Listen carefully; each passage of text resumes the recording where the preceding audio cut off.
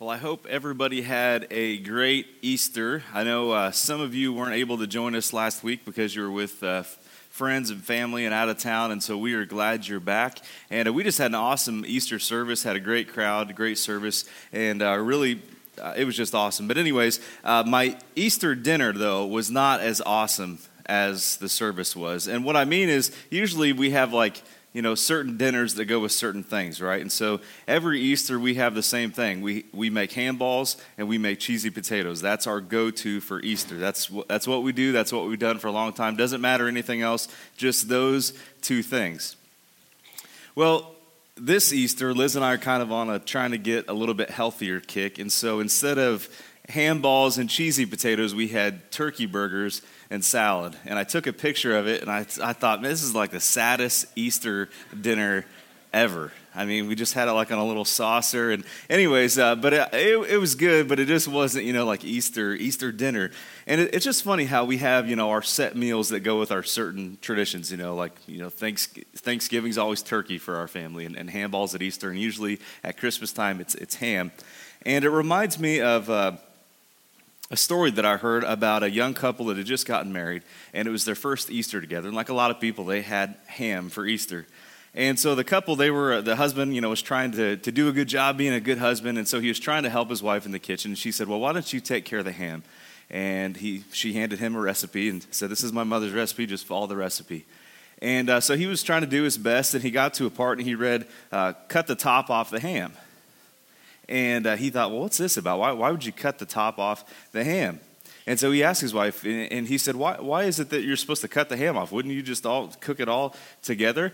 And she said, no. And he said, well, why not? And she said, well, it's because, if you cut off the ham, it makes it cook more even. It tastes better. It's better tasting. Just follow the directions and do what you're supposed to do. And he just couldn't. He was newly married. He hadn't learned his lesson yet. He just could not let it go. And so he kept asking questions. Yeah, but why? How come it makes it cook better? And finally she said, okay, honestly, I don't know. This is my mother's recipe. This is the way we've always done it. And this is how you're supposed to do it. Just cut the top off the ham. So he did it, but he was still curious. She said, if you're that curious about it, call my mom. It's her recipe. Ask her about it. So he does. Again, he was newly married. You don't mess with mother-in-law. But anyways, he calls her up and says, hey, I'm following this recipe. And why is it that you cut the top of the ham off?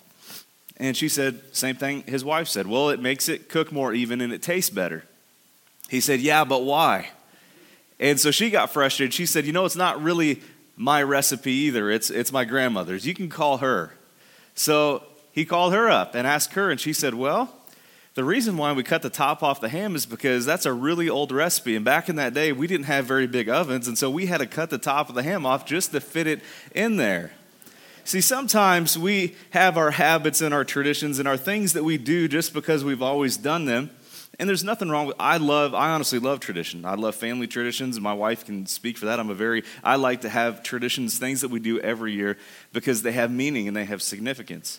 But sometimes we do things over and over and over again, and they begin to lose their meaning, and we begin to lose sight of what's really important. And sometimes that happens in the church as well. And really, it happened in the church before the church was the church. Before Jesus came to the earth, there were Jews that they believed in the one true God. And there was this group, we kind of pick on this one group, the Pharisees.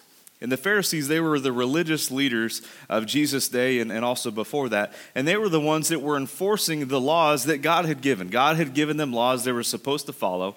But what they did was the Pharisees began to make their own laws to enforce God's law.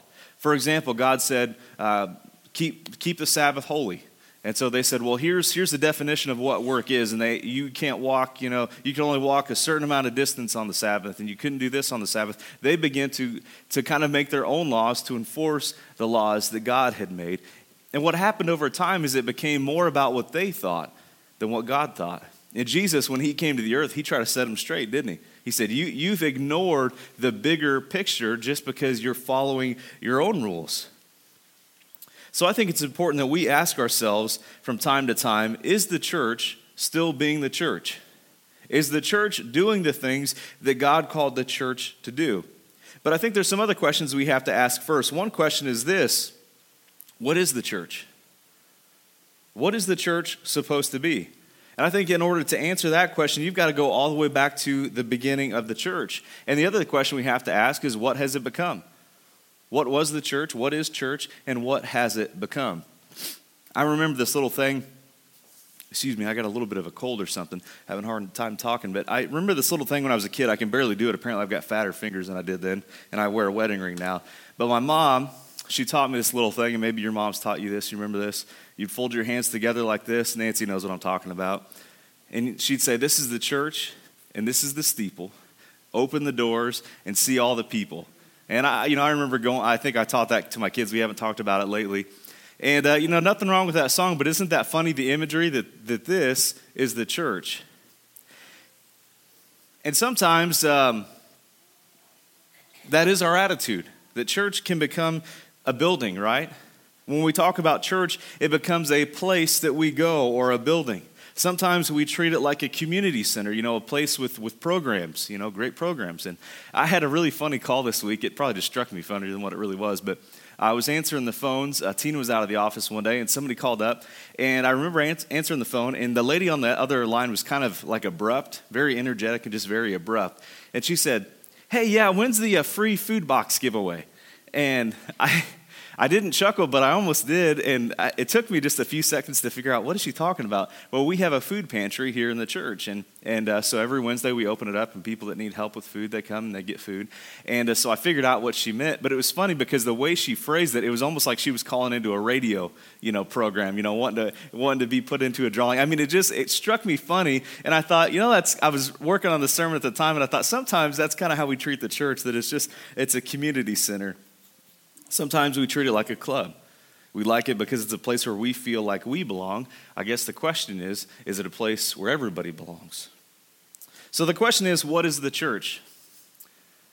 If I sat down with you after the service, I'm not going to do this, but imagine I did and we were on camera and I said, I want you to tell me what the church is.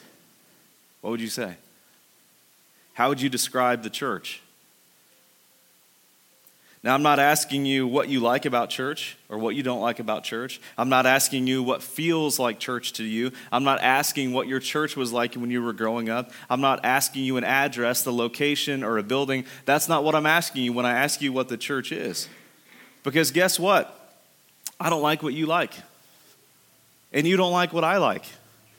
You know what I'm saying? I mean, yeah, we might like some of the same things, but inevitably, anytime you get more than one person involved, you are going to have clashing agendas, right? And so if I were to ask you to define the church, you can't just talk about all the things that you like about church. That's not what I'm asking you. I'm asking you what the church is. If you've made it all about the things that you like, then you've made it about the wrong thing. So I'm asking, what is the church? Zach and I, every now we have this conversation. He'll send me a text message and say, hey, what do you think of this song? 9 times out of 10, I say, I like it. Let's do it. Every now and again, I say, I hate it. And sometimes it's because I don't like the words, and that's one thing. But usually it's just I don't like the song. I don't like the sound of it. And I say, I don't like it, but it doesn't mean that you shouldn't do it. My point is this, that it can't ever be about my preference when it comes to the songs here. I heard one guy talk about how he said, I hope there's always songs in church that I don't like, because that means there's people in the church that aren't like me, and that's exactly how it ought to be. That ought to be our attitude in the church, but sometimes we have a hard time with that. We make it about the things that we like. So if I were to ask you the question, using your Bible alone, using the Bible alone, how would you describe what the church is? What would you say? Now, I don't know about you, but I've got 2 kids, 5 and 7 years old, and guess what? They lose stuff all the time. And it's not even that they lose stuff. It's just like they don't look for stuff. They'll come in and say, hey, I don't know where this thing is. And I'll be like, that thing literally right where you're standing. But anyways, they lose stuff. And I'm not the kind of parent that I try not to just coddle them every step of the way. So I'll say, okay, where'd you leave it? I mean, when's the last time you remember having it?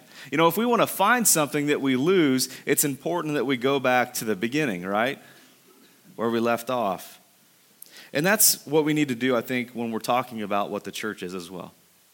So where did the church begin? There's a familiar passage of Scripture. If you were here last Sunday, you heard it. Matthew chapter 16, verse 18.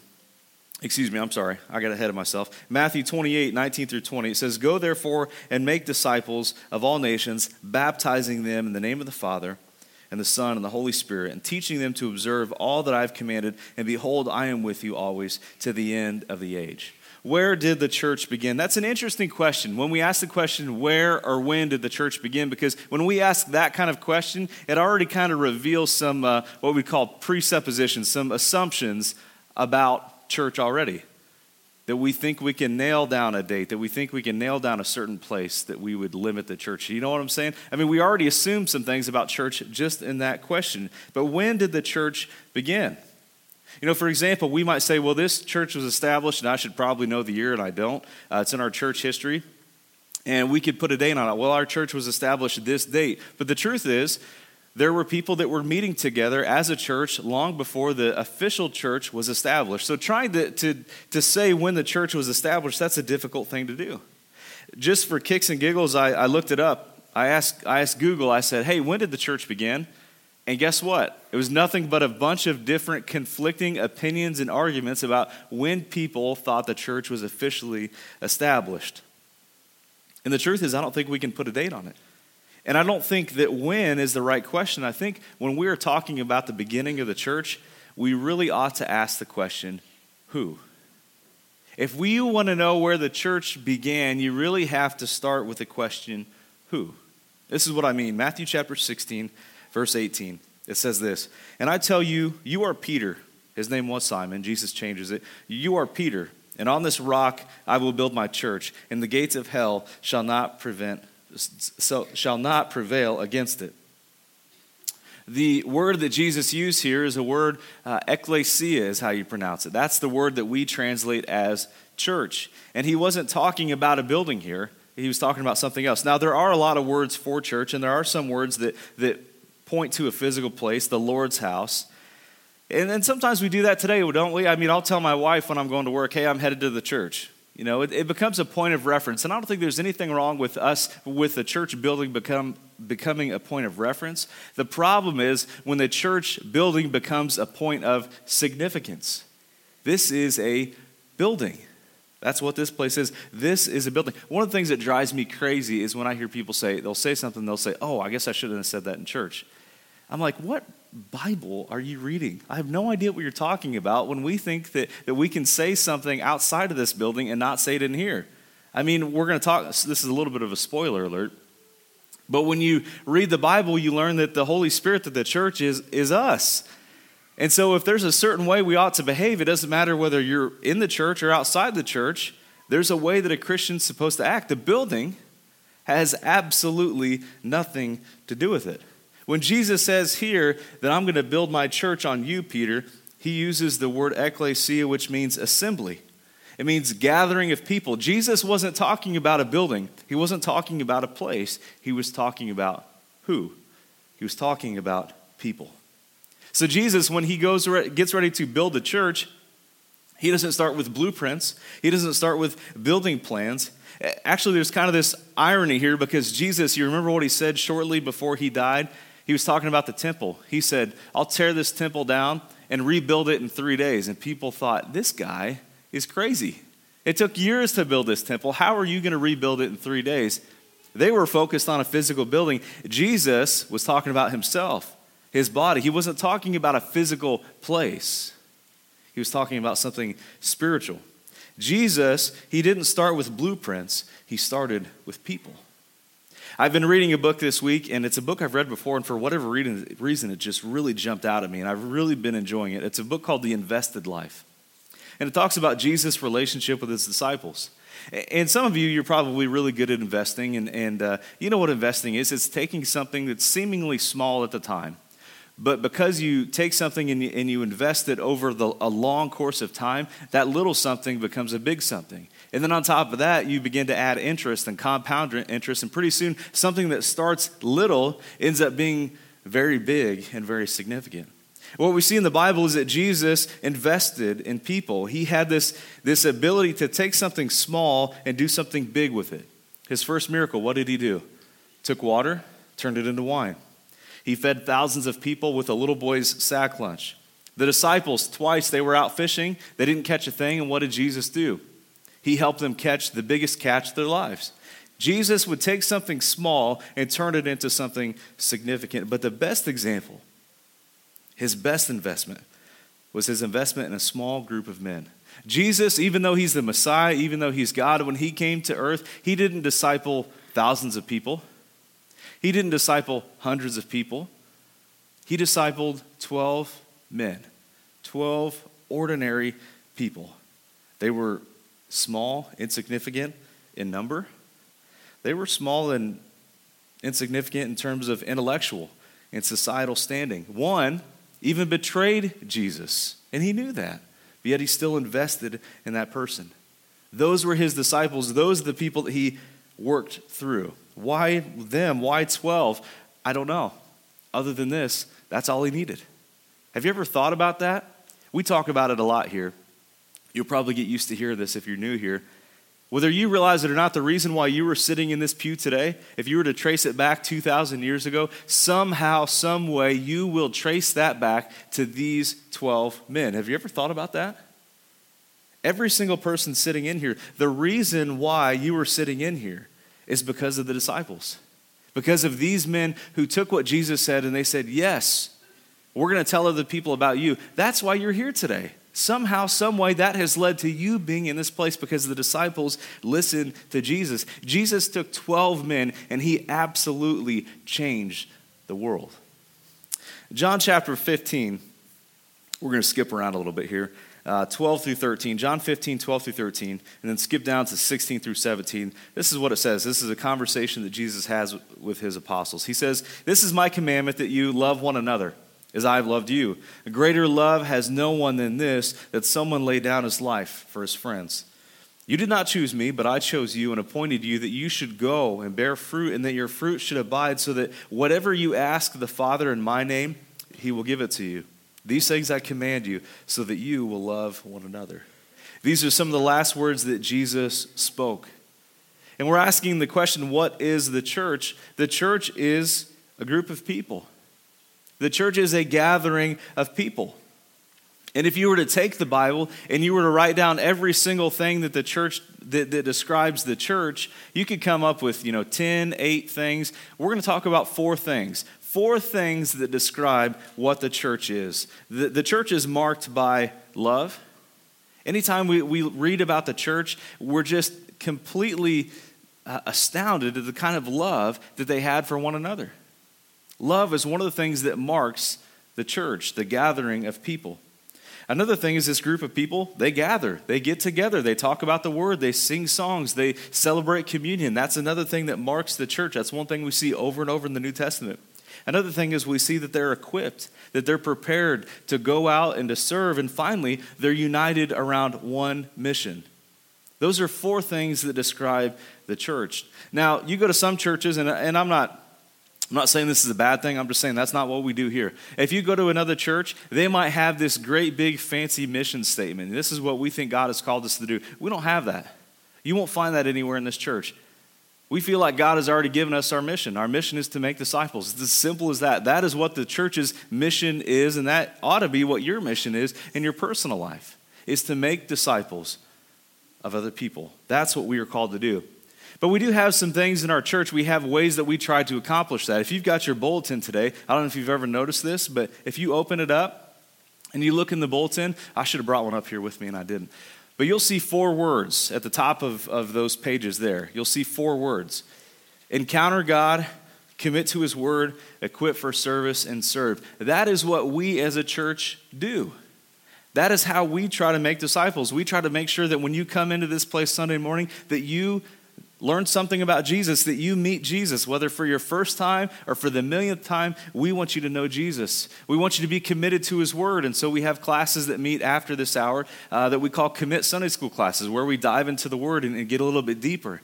We want people to be equipped for service, and then finally we want people to serve. That's what we as a church do. But the first thing is that the church is a group, a gathering of people, and they're marked by love. So this is what I want you to hear, that the church isn't a building, but if it were, the foundation would be love. The church isn't a building, but if it were, the foundation would be love. And we see it in the New Testament. If you read the New Testament, you'll read about churches where people were selling their possessions just to take care of one another. We read a story about a guy and his wife who sell a field and they give everything to the church. They want the church to have it. We read about how there's one church that talks about how they met together and they had everything in common. And we'll talk about what that means in a minute. It talks about how they ate together, they spent time together, and we think, how is that possible? How is it possible for people to have that kind of love for one another? Another question, is that kind of love that we see in the New Testament evident in the church today? Is that kind of love evident in our church today? And I want to tell you, yes, it is. Maybe not to the same level as we see here, but I can tell you I've seen it. Our daughter, Maddie, you guys, most of you know the story. She was born 6 weeks early. If you've ever had a baby premature, you understand this, that things are a little different, aren't they? You don't have your nursery ready. You ever thought about that? You don't have clothes bought, maybe. You don't have things like diapers bought because you thought you had more time. You know what I'm saying? I mean, all these things, it happens when you have a premature baby. There's all these things like we didn't have a car seat. We didn't have our nursery done, all these things. And this church just poured love and graciousness on us. You wouldn't believe the generosity that this church showed to us. And so that love is definitely evident in the church today. And I know some of you have seen it as well. There's been things that have happened in your life. And there are things that continue to happen in this church. In this church, the love that they show for one another, that's what we ought to be doing. It's just incredible. So could we do better? Yes. But I want to say this kind of love is evident in the church today. We see glimpses of that. But what I want to know is if the church is marked by love, where does that love come from? How do people, you know how it is. You get two people together and inevitably there's going to be a fight. There's going to be an argument, right? So how does a church of, 150, 200 people, how in the world are we able to get along? This church in the New Testament, how is it that they met together and had everything in common? Did it mean that they always agreed on everything? No. So what does that mean? How is it possible for a group of people to get along like that? Well, it comes from love. It's because we have a love that is different than worldly love. And I want to read just a little bit about it here. Ephesians 2, 11 through 22 is our text for today. Don't worry, the sermon's not just starting, okay? We just had a little introduction, okay? Ephesians 2, 11 through 22. This is our text for today. And this is what it says. Therefore, remember that at one time you Gentiles in the flesh called the uncircumcision by what is called the circumcision, which is made in the flesh by hands. Remember that you were at the time separated from Christ, alienated from the commonwealth of Israel, and strangers to the covenants of promise, having no hope and without God in the world. But now in Christ Jesus, you who were once far off have been brought near by the blood of Christ. For he himself is our peace, who has made us both one and has broken down and has broken down in his flesh the dividing wall of hostility by abolishing the law of commandments expressed in ordinances, that he might create in himself one new man in place of the two, so making peace, and might reconcile us both to God in one body through the cross, thereby killing the hostility. And he came and he preached peace to you who are far off and peace to those who are near. For through him we both have access to one Spirit to the Father. So then you are no longer strangers and aliens, but you are fellow citizens with the saints and the members of the household of God, built on the foundation of the apostles and prophets, Christ Jesus himself being the cornerstone, in whom the whole structure being joined together grows into a holy temple in the Lord. In him you also are being built together into a dwelling place for God by the Spirit. So Paul writes these words to the church at Ephesus. And you need to understand that in the Bible there's two groups of people. There's the Jews and there's the Gentiles. The Jews were descendants of Abraham. God had made a covenant with him. They were a special people. And everybody else who wasn't a Jew was called a Gentile. Well, when Jesus came, he made it known that this message wasn't just for Jews. It was for everyone. And so there were these walls between Jews and everyone else. God had set the Jews apart for a purpose. He wanted the Jews to tell everybody about the one true God, but time and time again, the Jews used what God gave them as a responsibility as like a privilege. They kind of turned their nose up at other people, and that's not what God had in mind. He wanted them to tell other people about the one true God, but time and time again, they just ignore these other people, or sometimes they start worshiping their gods, and that's not what God had in mind. So He's speaking to the Gentiles, and he says, you were once far off from God. You were alienated from Christ. You were alienated from the Jews. You were alienated from the promises of the covenant. And you say, well, why would God alienate them from that? God didn't alienate them from his plan.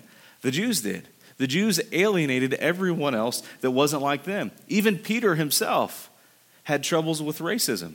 Paul had to confront him and say, hey, listen, you were treating Jews differently than you're treating everybody else, and that's not right.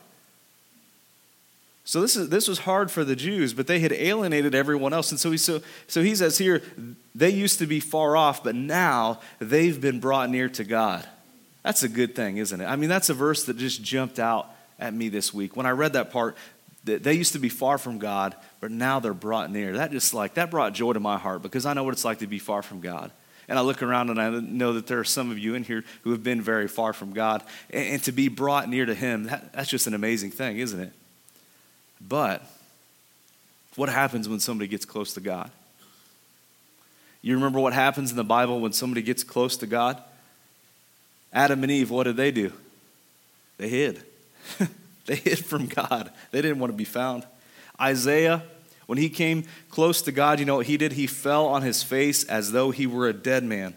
Peter, after the miraculous catch of fish, you know what he did? He fell on his face before Jesus and he said, Jesus, get away from me. I can't be in your presence. I'm a sinner. I have no business being anywhere close to you. You've got to get away from me. You see, it's a scary thing to be close to God, because when we get close to God, we become painfully aware of our sin. You see, sin is what separates us from God. But it says here that we are now brought near. But how is that possible, to be brought near to God? If we're sinful and sin and God can't coexist, how is it that we can be near God? It says through the blood of Jesus. You're not brought close to God because you're doing a really good job at not sinning. That's not how it works. We're brought near to God by the covering of Jesus' blood. As some people, when we start talking about grace and mercy, they always like to say, yeah, but remember the God of the Old Testament, the God of wrath. And I agree with that. I mean, when we talk about God, we don't just take the Old Testament and throw it out. But people say, God hasn't changed. I know that God hasn't changed at all. But our relationship with God has changed because of the blood of Jesus Christ. So God hasn't changed, but our relationship with him has, and it's because of the blood of Jesus Christ. It says here that we have peace with God because of his love for us. The wall of sin separating us from God is gone. You remember what happened when Jesus died on the cross? A lot of things happened. It got dark, right? Another thing that happened, though, is the temple curtain tore from top to bottom. And this curtain, it wasn't just a thin curtain. We're talking about a thick woven curtain. It tore from top to bottom. And that curtain separated the holy places in the temple from the common places. And so the symbolism there is that Jesus has died and we have access to God like we've never had before. And it's because of the blood of Jesus Christ covering our sin. We have peace with God because of his sacrifice on the cross. But he doesn't just bring us peace with God. It's because of his love shown for us. We don't deserve God's love, do we? And we were completely humbled and heartbroken by what Jesus did on the cross for us, or at least I am. I hope you are. I mean, we are humbled by that fact of what Jesus did for us. But we don't just have peace with God, we have peace with other people.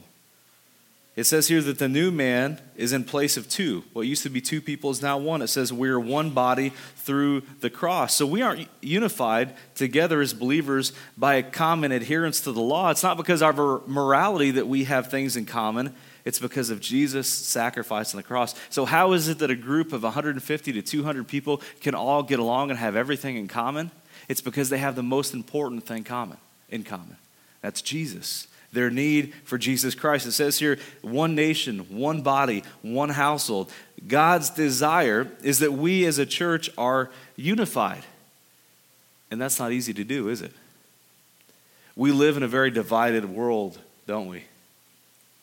There's white and there's black and there's Republican and there's Democrat and there's male and female in the church. There's hymns and there's choruses. There's all these things that threaten to divide us. But the thing that ought to unite us is our belief in Jesus Christ. Our belief in him trumps everything else. It doesn't matter what other issues come up. Our belief in Jesus Christ is what pulls us together. It's like if the church, it talks about here how the church is a body. Let's say you're out playing football. And let's say you're a professional, so it's really important that you catch a ball. And let's say you drop a pass. You don't sever your fingers off because you dropped a pass, right? No, that's part of your body. You don't want to inflict pain on yourself. And how can you ever have a chance at catching the ball again unless you keep your fingers? But sometimes our attitude in the church is we don't treat people like body parts, do we? We have no trouble hacking people off, do we? Just cutting people off completely out of our lives. That's dangerous in the church. It says we're a body. It ought to hurt us when we have conflict with other people. It says the church is like a family. You don't just kick someone out of the family when they do something you don't like. You try to restore them, bring them back to what they're supposed to be. Sometimes we have it in our head that you have to be good to be in church. We have kind of this sinners versus saints mentality, and that has absolutely no place in this church. Absolutely no place. As a matter of fact, if you have it in your head that you're a saint and someone else is a sinner, you are about as far from God as possible. I don't think you get much further than that. If you haven't come face to face with your own sin and what you've got going on in your life and you're worried about what everybody else is doing, that's a problem. It's a big problem with God. But the church, in a way, it's kind of weird to think about. The church, in a way, is kind of united by sin, isn't it? And that's the one thing that we all have in common. That we all sin and that we all have this dire need for Jesus. That's what brings us together, a common need for a Savior. It says here that he loved us while we were still far off. And man, we need to learn how to do the same thing for people in the church, don't we? Sometimes we kind of communicate to the world that you have to be a certain level of good before you can come into the church. That's not godly. That is not what God says. It says he loved us while we were still far off. You know what I think about? You know what image I get in my mind when I think about this being far off? I think of the story of the prodigal son. You remember that? It's a beautiful story about this bratty boy, rich kid, entitled. And he says, Dad, I don't have any use for you. Give me my inheritance now. I don't want anything to do with you. I'm out. Takes his money, blows it all. Ends up feeding pigs, and he's so hungry that he wants to eat the pig slop. That's how hungry he is. And he says, well, this is stupid. I'll just go back and work for my dad. And so he decides to go back and work for his dad. But here's what I love about the story. His dad was waiting for him. It says he saw him while he was a long way off. He couldn't have seen him a long way off unless he was looking for him, right? It said he saw him while he was a long way off. He ran to him, threw his arms around him, said, welcome home. That's the imagery I get when it talks about how he welcomed us and brought us, even though we were far from God. That's what I think about. And that ought to be how the church is too. That ought to describe the love that the church has for one another. You know, for brothers and sisters who stumble, for people who are far from the church, we should be welcoming them here to this place. Now, at the same time, I know I need to be careful to understand that I'm not talking about universalism. This isn't like a I'm okay, you're okay kind of message. I'm talking about people who put their hope and trust in Jesus Christ. That's what I'm talking about. I'm talking about those people. And when those people put their hope and trust in God, they become the church. It says here that we are the house of God. It says that it's built on the foundation of the apostles. The apostles are the ones that started this thing. But it says that Christ is the cornerstone. You see, if Jesus is the cornerstone, then understand the church isn't a building, right? If Jesus is the cornerstone of the church, you need to understand that when we say the word church, we are talking about a building. And thank goodness for that. I mean, do you know anything about this church's history? The physical building? This is our third church building, if you didn't know that. 2 other church buildings have burnt down. And it's heartbreaking. Some of you remember the old buildings and you have fond memories. You were married there. And it's an important building to you. But that isn't the church. And I'm not saying it's wrong to have those feelings about it. That's not what I'm saying at all. That's not what this is. I'm just saying the church isn't a building. And thank goodness, because if the church were a building, it'd be long gone. But even though the building burned down, the church is still here today, isn't it? And that's because the church is not a building. It's not a place. The church is people. People who follow God. Solomon's temple was destroyed by the Babylonians. The rebuilt temple was destroyed by the Romans. And it says here that now God lives not in a building, but that God lives in believers. See, the church isn't a building, but if it were, the foundation would be love. The love that Jesus had for us, dying on the cross. The love that Jesus had for these 12 men who, they weren't anything special, just everyday guys. But the apostles, they built the foundation. But we are being built into the house of God. So the church isn't a building. The church is people. The church is you guys, disciples, followers of Jesus, being faithful to what God has called us to do.